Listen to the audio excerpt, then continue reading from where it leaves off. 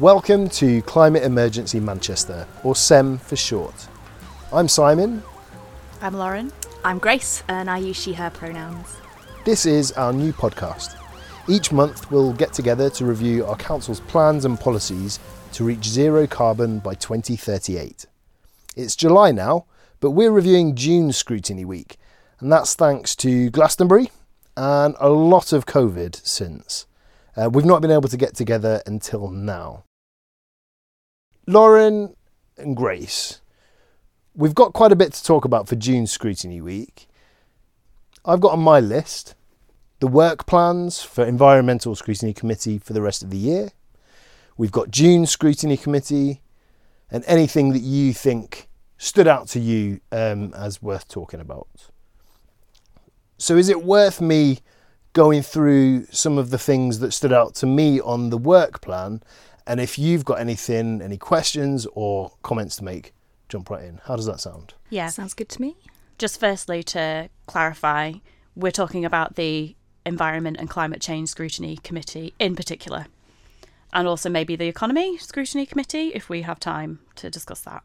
So I'm aware that when we spoke last time, it was May Scrutiny Week. We'd just begun a new municipal year.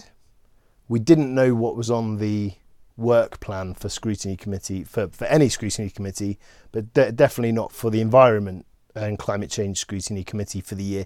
We do now have that, so it's been decided. They've got a list of agenda items and reports to go to scrutiny until March next year, and they've got several that are still to be scheduled. I wrote down a few sort of big ticket items that stood out to me.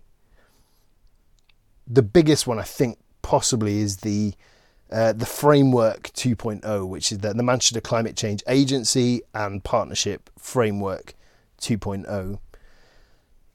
I should say, for anyone who doesn't really know what some of the terminology that we are talking about, we did record 3 explainer podcasts, so it is worth going back and looking at those. We talk about the agency, we talk about carbon budgets, and scrutiny in general. So if any of this is new to you, definitely go and check those out and then come back. We'll wait. They're only 10 minutes long. So. 3 minutes long 3 each. minutes? Yeah. 10 minutes in total. Yeah. 10 minutes that will be very useful to you. For the Very rest of... well spent. Yeah. So there's the framework. Now that is the Framework 2.0, which is significant, right? Yes. The promise that we've had that this is the plan by which Manchester City Council is going to get to zero carbon by 2038.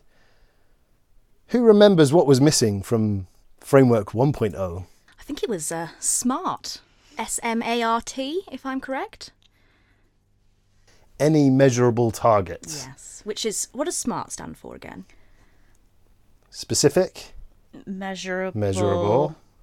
Achievable.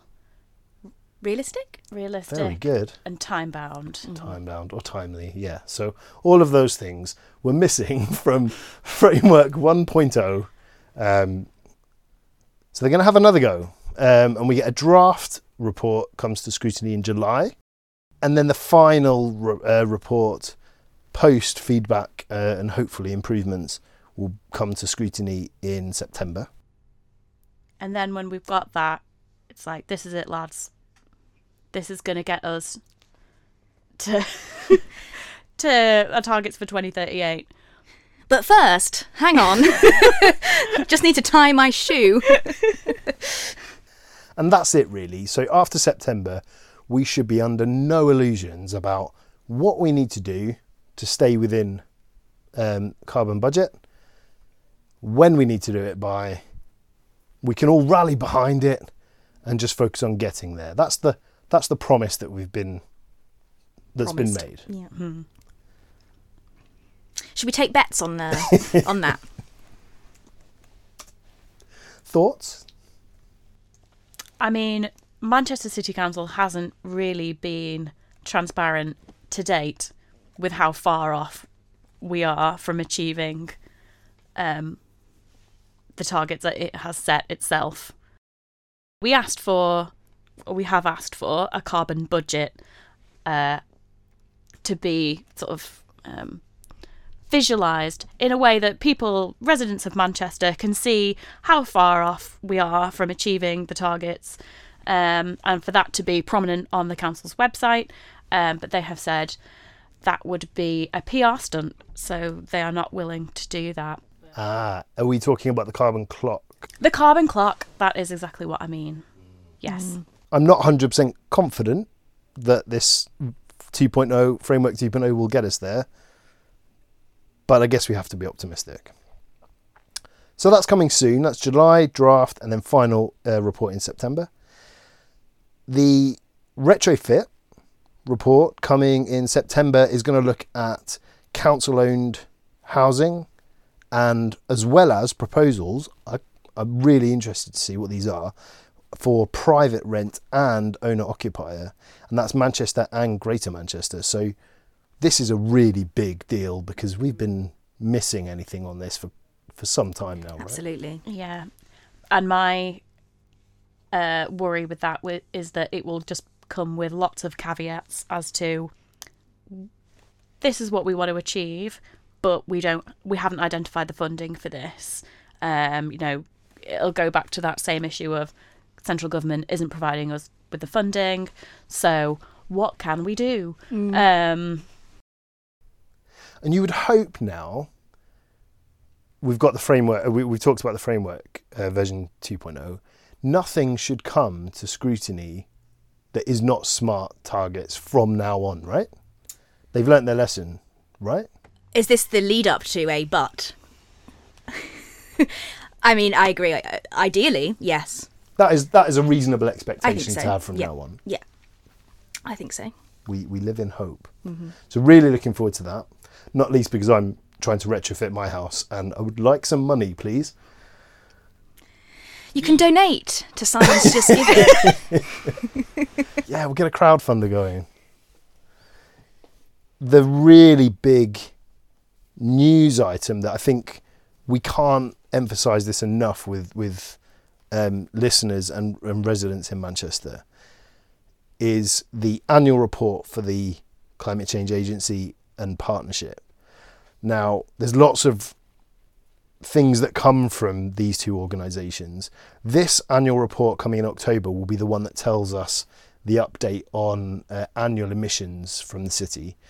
We have a carbon budget of 15 million tonnes of carbon to last us reducing down each year until to near zero in 2038, and then it stays there to the end of the century. So that's 15 million tonnes of carbon in our carbon budget for the whole of the 21st century. Sorry, was that 50 or 50? 15. Okay. 15 million tonnes of carbon. On clarification, this is for the city, because there's often a lot of convenient blurring between what the council will agree to do or what their targets are and then what the city of Manchester's targets are. So this is for the city, the whole city itself.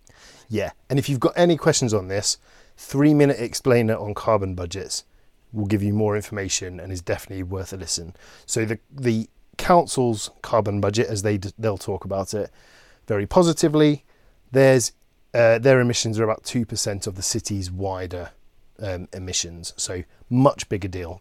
Council's doing quite well on theirs. City failing miserably. Last year, it was announced that we've burnt through around 40% of our carbon budget in just a few years. And instead of 13% year-on-year reductions, as a consequence, we needed to reduce by 16% year-on-year. If we haven't met 16% this year, where's that going to go up to? So that's one to listen out to. That's really, really big news coming this October. And we really need to step it up because that 16% could go to what, 18% year on year, 20% year on year? It gets harder and harder the longer we leave it. I think I need to get a new bike. And then at what point will the council kick the can further down the road and say, actually, we can't achieve the 2038 target, let's push it to 2050 like the rest of the country? And then the things that really stood out to me were a few that have yet to be scheduled. One on electric vehicle charging, which seemed like a thing we really need to get our heads around. So it relates to the clean air plan. It relates to the number of cars we want on the road. Do we want to reduce car ownership? If that's an ambition, we need to really carefully think about where we're going to place our vehicle chargers. Right? Are they going to be car clubs on every street corner? Or do we want to have charging in every middle class home in Didsbury? I know that they are actually installing electric vehicle charging points at most petrol stations now. And I read a paper completely unrelated. Well, it's on China. They're trying to introduce more electric vehicles in China. And that is one of the biggest issues, is the charging points. Because in a city, people don't even have, a garden or a parking spot. And obviously in China, there's lots of high-rise buildings, lots of flats. And that was one of the biggest issues from this takeaway paper, was really hard to get charging points in cities, especially to people who live in high-rise buildings, which is the opposite of the middle-class people in Didsbury or wherever, as well as the fact of the cost of the batteries and everything about that. But yeah, charging points is definitely a really interesting and important topic, I think, on that. Yeah, and it does seem to be just a kind of straight swap for your petrol or diesel car to an electric vehicle, not pushing for car clubs, for example, which would actually be much more useful to, I guess, people like myself, thinking about like the cost of living crisis. It's so expensive to own and run a car. And I don't need to use a car. I live in a city, but I need it for, now and again, doing longer journeys or going to pick up something from B&Q would be really useful to have a car club. And every couple of months I Google it, electric car hire, Manchester, and there's still nothing there. There's maybe one or two things that are popping up, but it's like one car in Chorlton. So the likelihood of that being available on a weekend when you need it is pretty slim. And we do really need to move away from that one household, two cars, or even one car mindset. But I know we've had this issue with the council before in terms of not wanting to appear anti-car, when maybe actually that's just what we need to do, is be more anti-car. And I say this as someone with a car, like, it's going to take infrastructural change, but the council is exactly the people who need to bite the bullet and introduce that infrastructural change with moving towards not just electric vehicles, but less vehicles. Yeah. Yeah, and this links into the clean air plan, which we'll talk about. They don't necessarily need to be anti-car, but maybe anti-car ownership. Private car ownership. Now that is going to be a rub for a lot of people. I totally get that. But there are ways to incentivize people so that it becomes a lot less of a jump to go from having a car that you pay for that doesn't necessarily move off your drive for 97% of the time. I've seen that being an average for the amount of time cars sit doing nothing. If you could see a car club over the road where there are cars that you're not paying to insure, you're not paying huge amounts for leasing them or anything like that, you're just paying for when you're driving them, and they're over the road. And that's where it comes back to, where are these electric vehicle charging points being laid out? And we really need to think that through well in advance.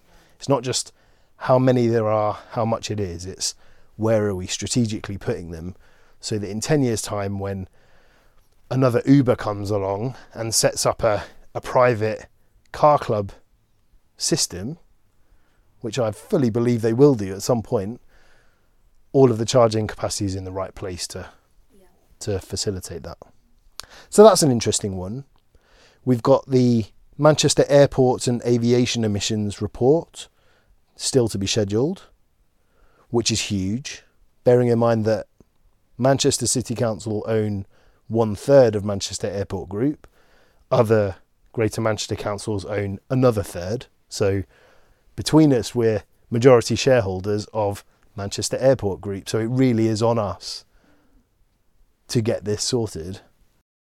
And then the last one that is on the to be scheduled that I picked out was mentioned in the Environment and Climate Change Scrutiny Committee in June. So it's a nice link into the meeting that we are here to chat about, as well as others. And that is the Clean Air Plan, which was due to be talked about in June in Environment and Climate Change Scrutiny, but got bumped to, hopefully, July.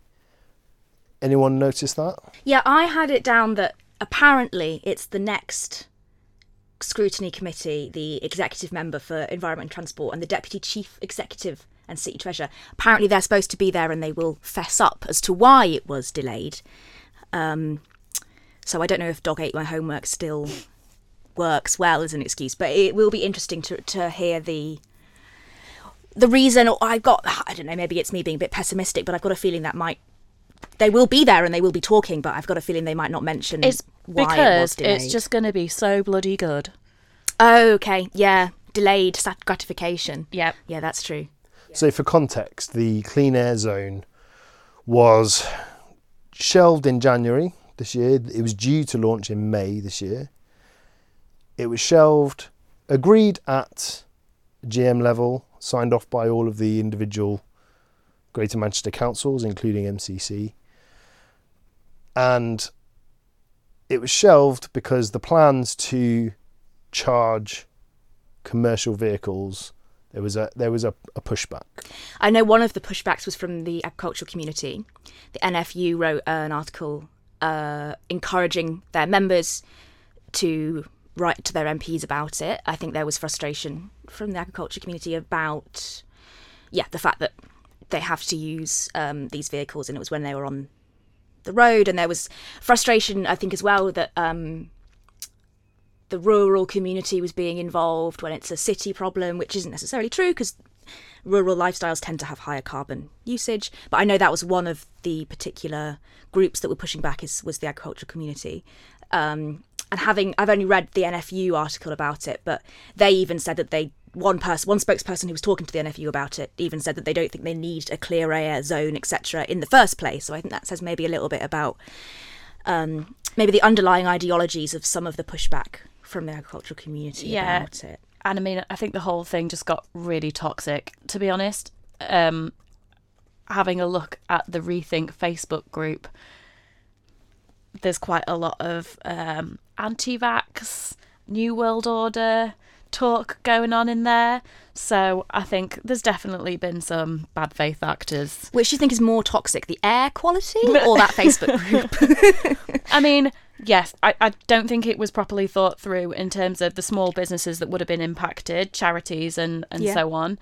But also Andy Burnham just didn't really make the case for the clean air zone, didn't really talk about the levels of air pollution in Manchester. And then that kind of created a bit of a vacuum where people were making claims that, they're doing all these roadworks in Manchester to try and push up the air pollution so that they can justify bringing in these charges because they just want to make money. And like I said, it all just got a bit wild.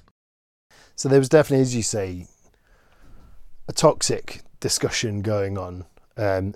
Within that, some very valid concerns from small businesses that didn't get even engaged from early enough. The agricultural community. Like, it is a point that they will have extra costs, and that is definitely worth talking about it. But it was definitely a us versus them anti-narrative rather than like, let's talk about this together.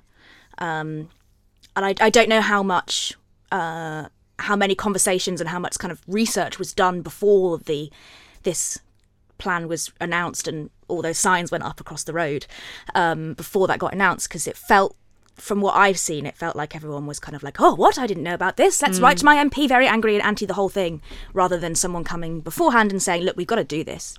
This is the reason. How can we piss you off the least whilst we do it? Because I think to some extent people are just going to be annoyed if it's an inconvenience. But and it was a deliberate decision not to apply it to privately owned vehicles. Other cities have done that. Birmingham, for example, applying it to private owned vehicles, who perhaps could change their behaviour, some of those journeys at least, a bit more easily than a business that has to just pay the charge in order to survive and do business. the justification for that from the city, they did the consultation. This came to Scrutiny in 2021. The consultation said, we think you should apply this to privately owned cars. That was one of the strong bits of feedback. And they said, we looked at that, but decided we wouldn't be able to realistically meet the directive from the Secretary of State in the UK government, who said we needed to be within legal levels of air pollution as soon as possible, but no later than 2024. Now, we've just suspended that and negotiated with the UK government, who have now given us until 2026. Does that change things? I'd like to see in a clean air plan justification why we still can't give a date when we would apply the clean air zone, whatever size it is, to privately owned cars. I guess this comes back to an earlier conversation about anti-car, and maybe it's more that we need to be pro-public transport. I drive to work, and I work an hour drive away. I would love to get the train. I genuinely would, because I nearly fall asleep whilst driving, and I can get work done on the train, but there isn't a train available. No. And there is, but it takes me 2 hours, 20 minutes. There are still so many areas of Greater Manchester which are so poorly serviced by public transport that it just isn't feasible. I mean, I think we've all experienced this recently, haven't we, with the train strikes and the trams recently there's doing stuff to the trams, and buses are only getting more expensive. I don't know about anyone else. And the tram is eye-wateringly expensive. Like a day ticket in the morning for me, and I only live in like Didsbury, £6.10. It's crazy. And then if you've got to get a bus as well, I mean, obviously there's a new franchising that's going to hopefully, if it passes the legal challenge, come in 2023. It's just not feasible for a lot of people. So I have a proposal. It's more if I were king, this is what I would do. Bearing in mind now we've got these ANPR cameras, these license plate recognition cameras, it could begin a process of engagement with everyone and be a really big communications tool and learning experience for the council. So you're driving around in your non-compliant car, whether that be the way they currently classify non-compliant vehicles, or actually it could be any privately owned vehicle, anything that's not one of the car club license plates.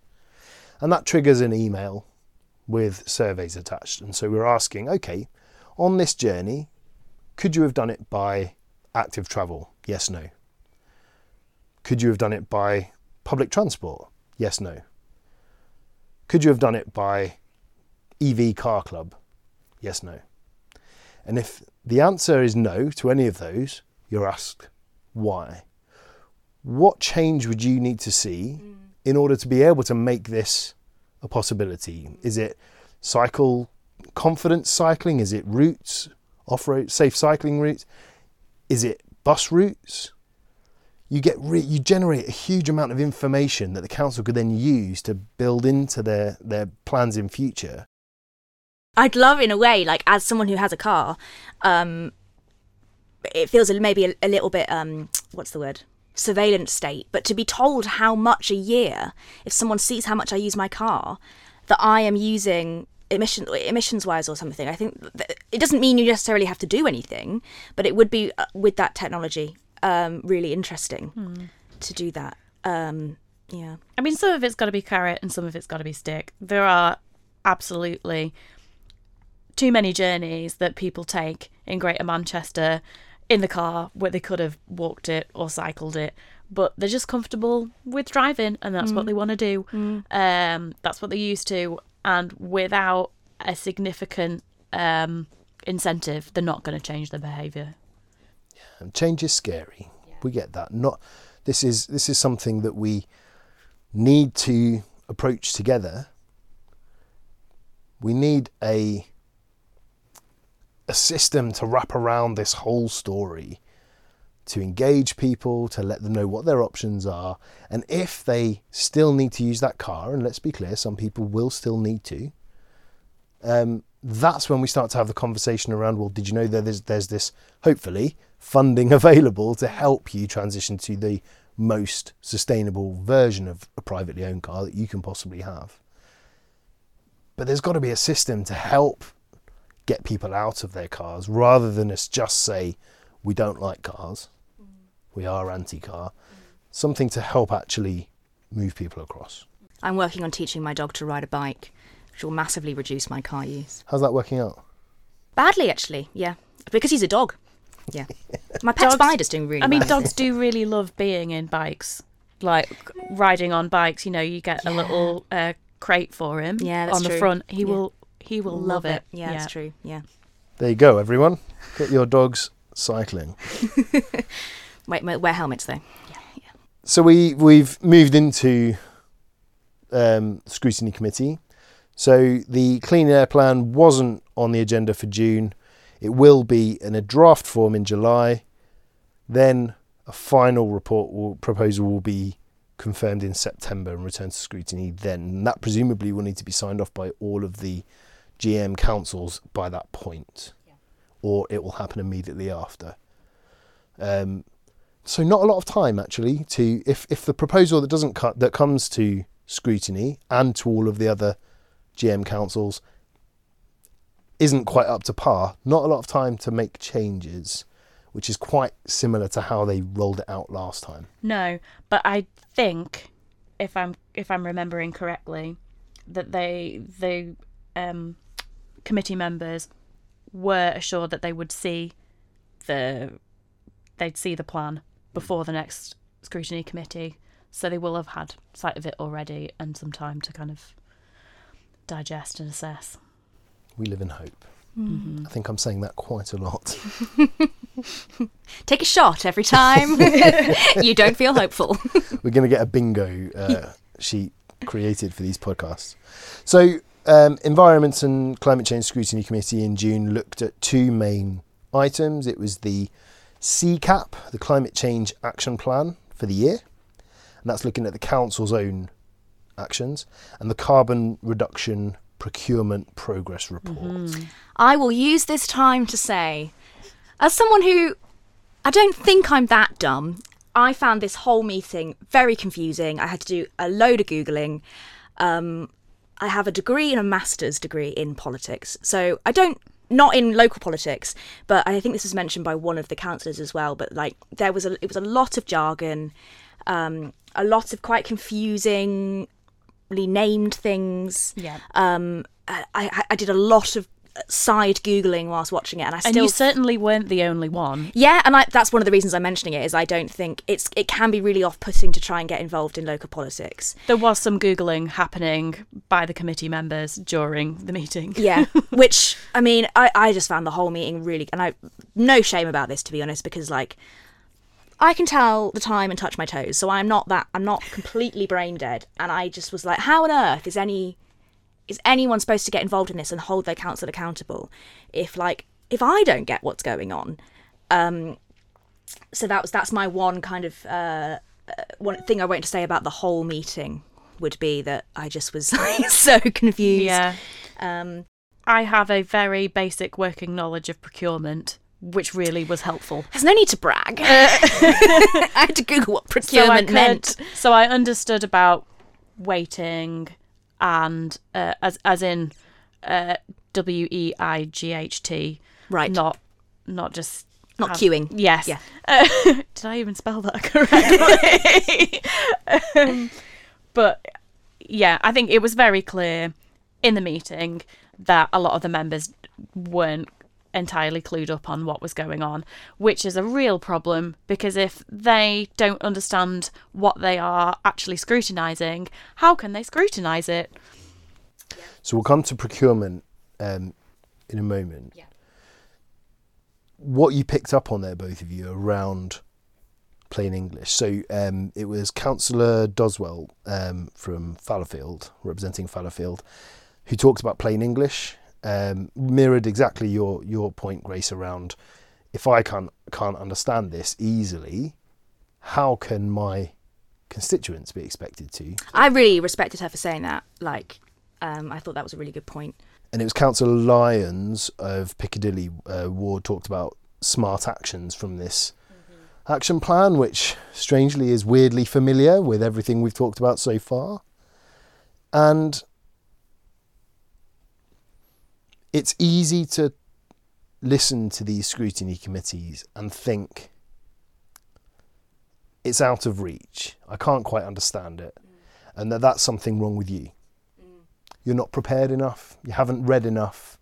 You just need to attend a few more of these and spend a few more hours of your life watching council committee meetings, and you'll slowly start to understand how all this works.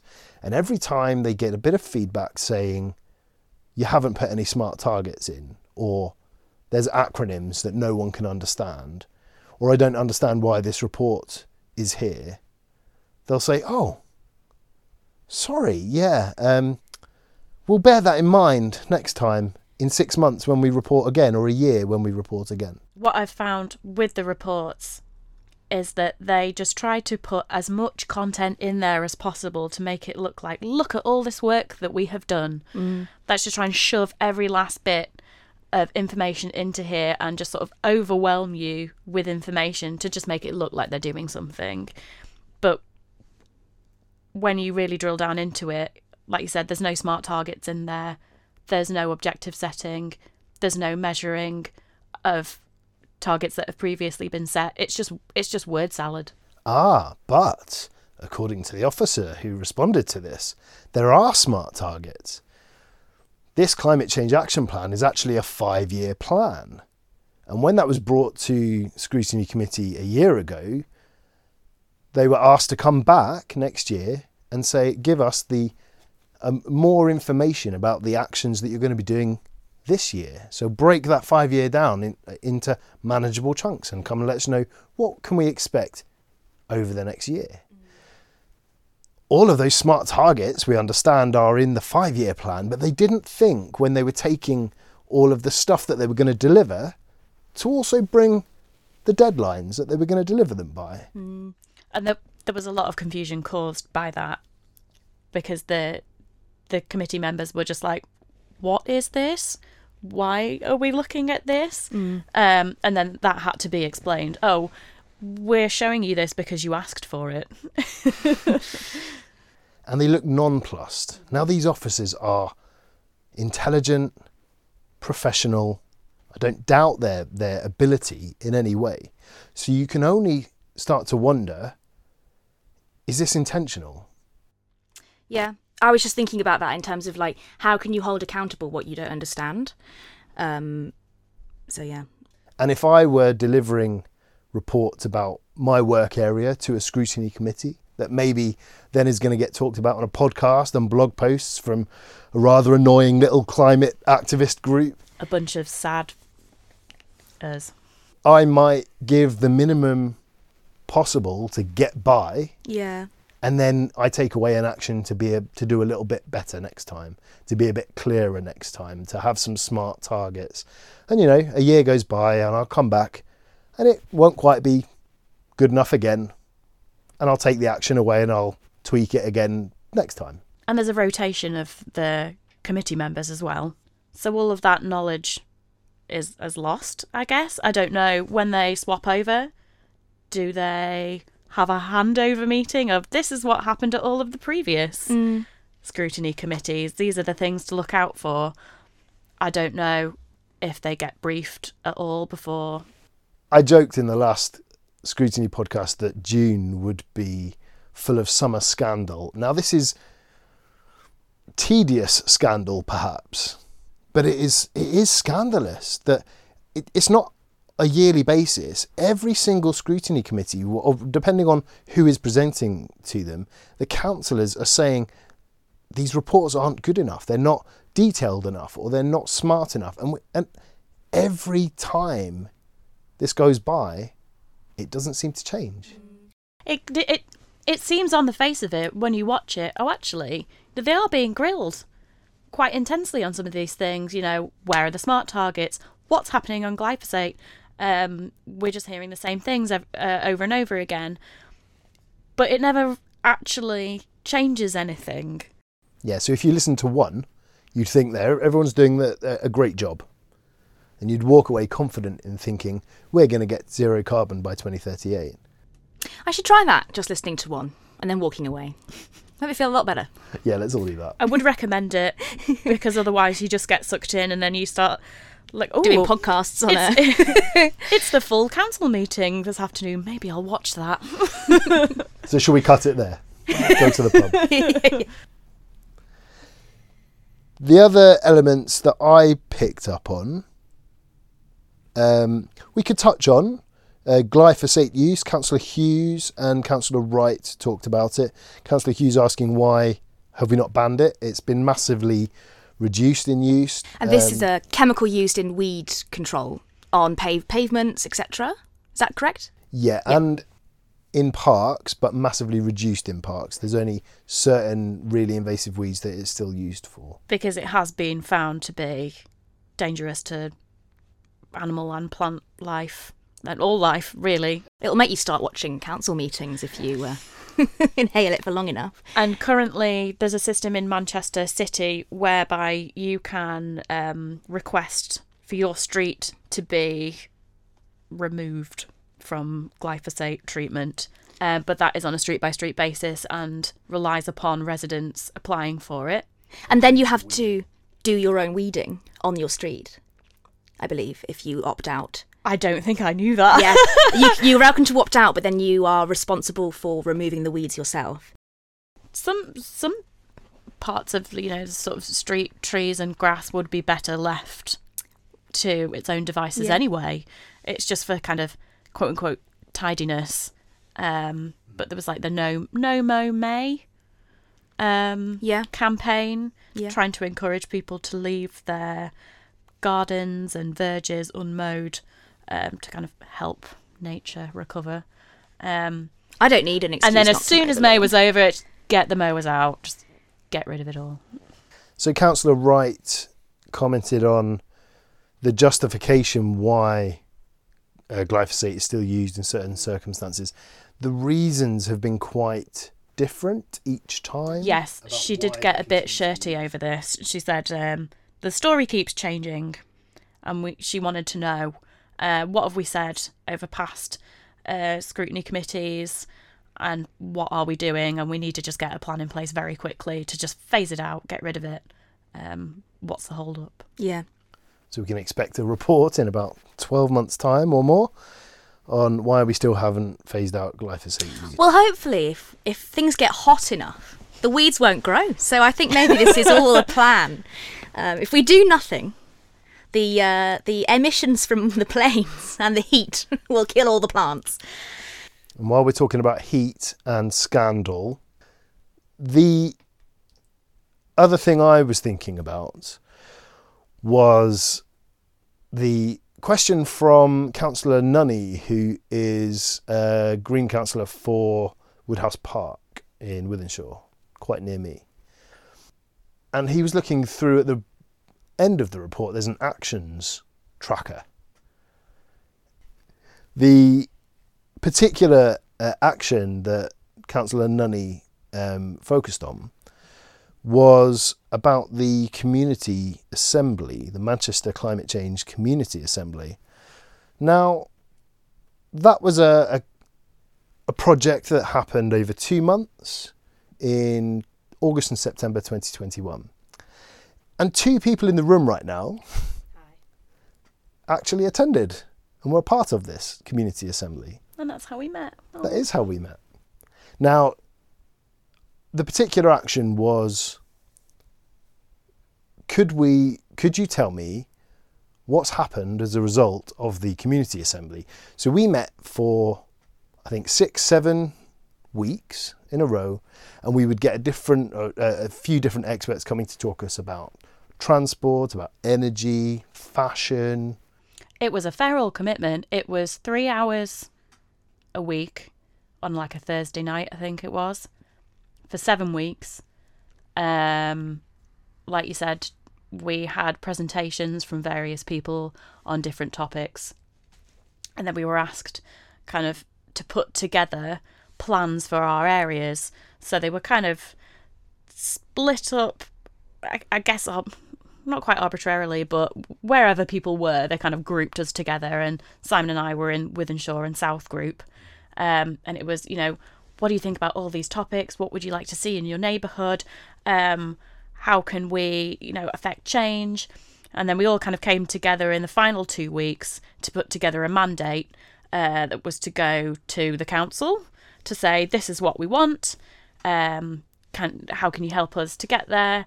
And then after that, it just went silent and nothing happened. How much did you get paid to do their job for?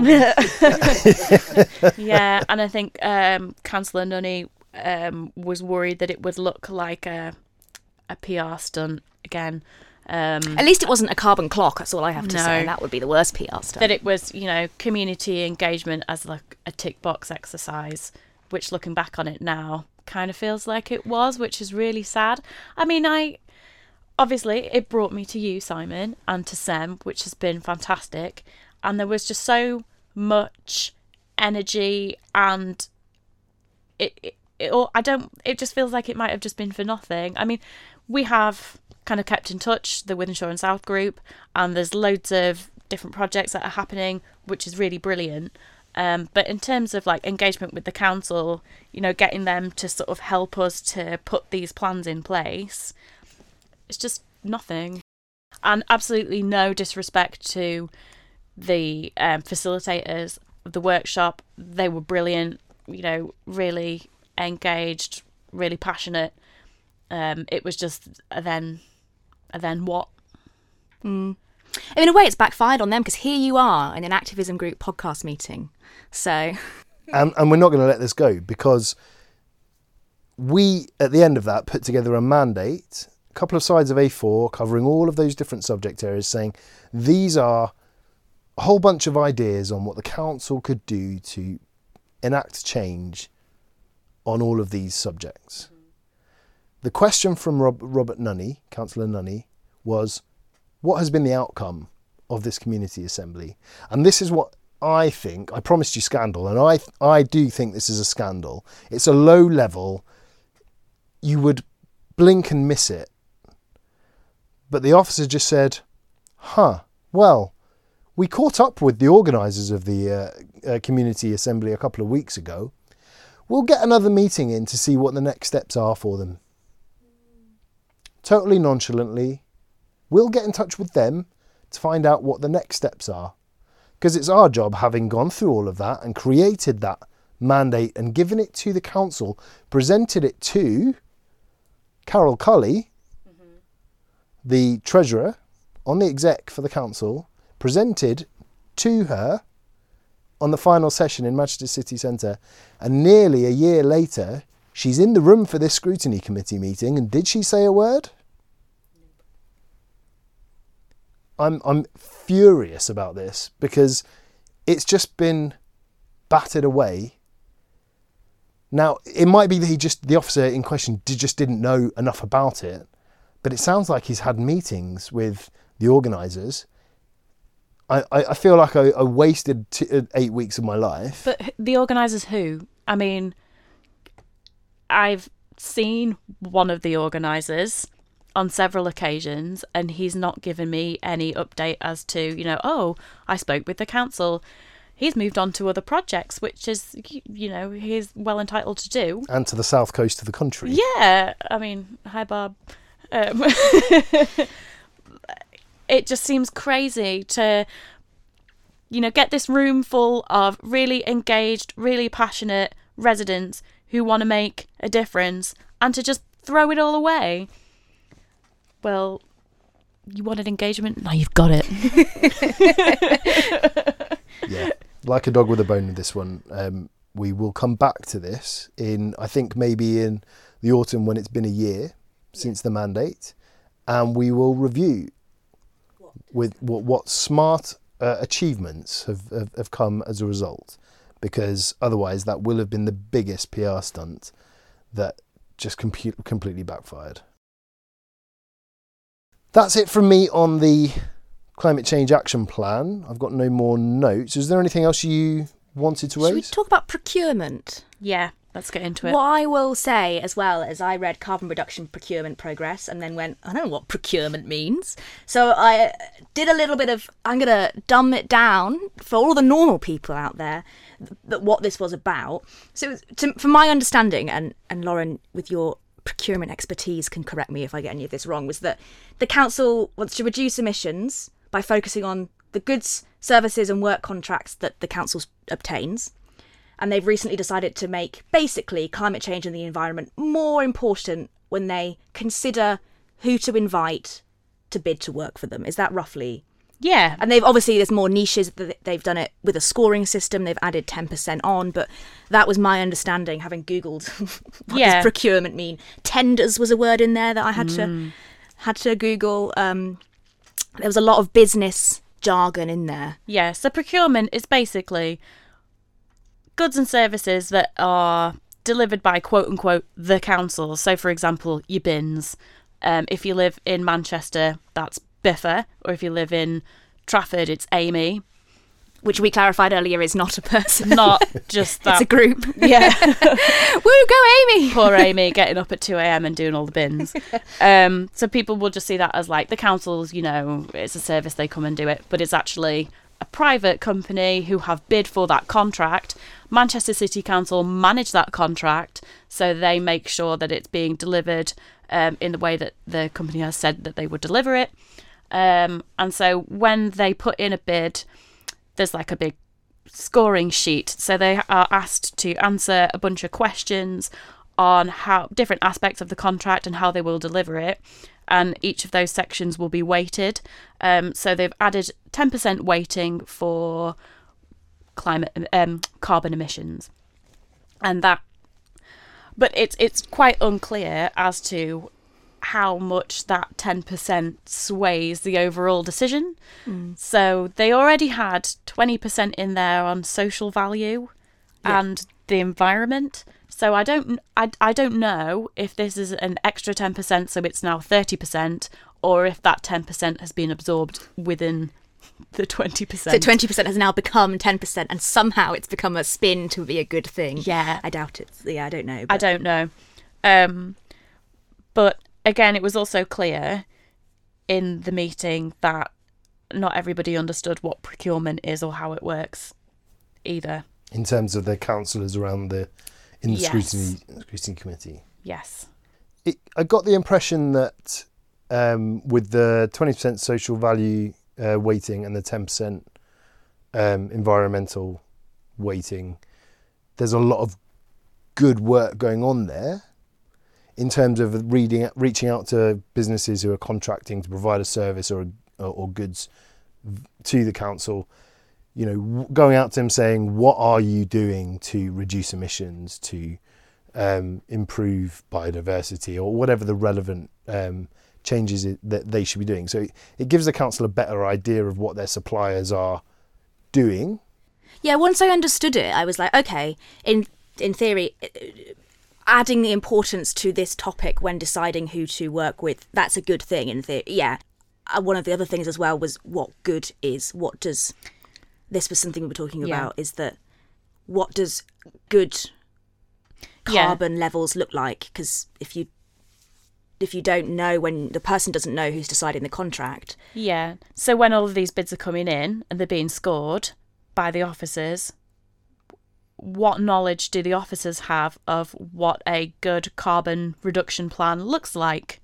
You would expect someone who is making these decisions as to who gets to run these multi-million-pound contracts to have beyond the basic understanding of carbon literacy. You would expect them to have quite specialist knowledge in order to make those decisions, but we don't know if they do. Yeah. There was quite an important question raised around procurement as to, even if we give contracts to businesses that say, yes, we're going to, operate completely carbon neutral or whatever.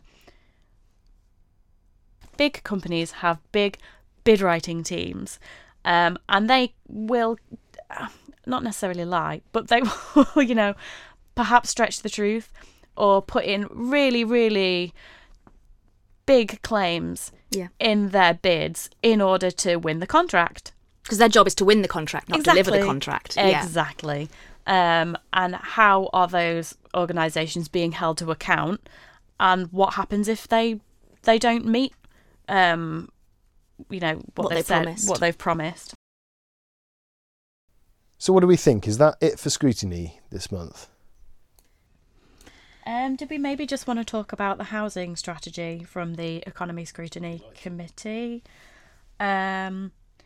Because I think there was some really problematic language used.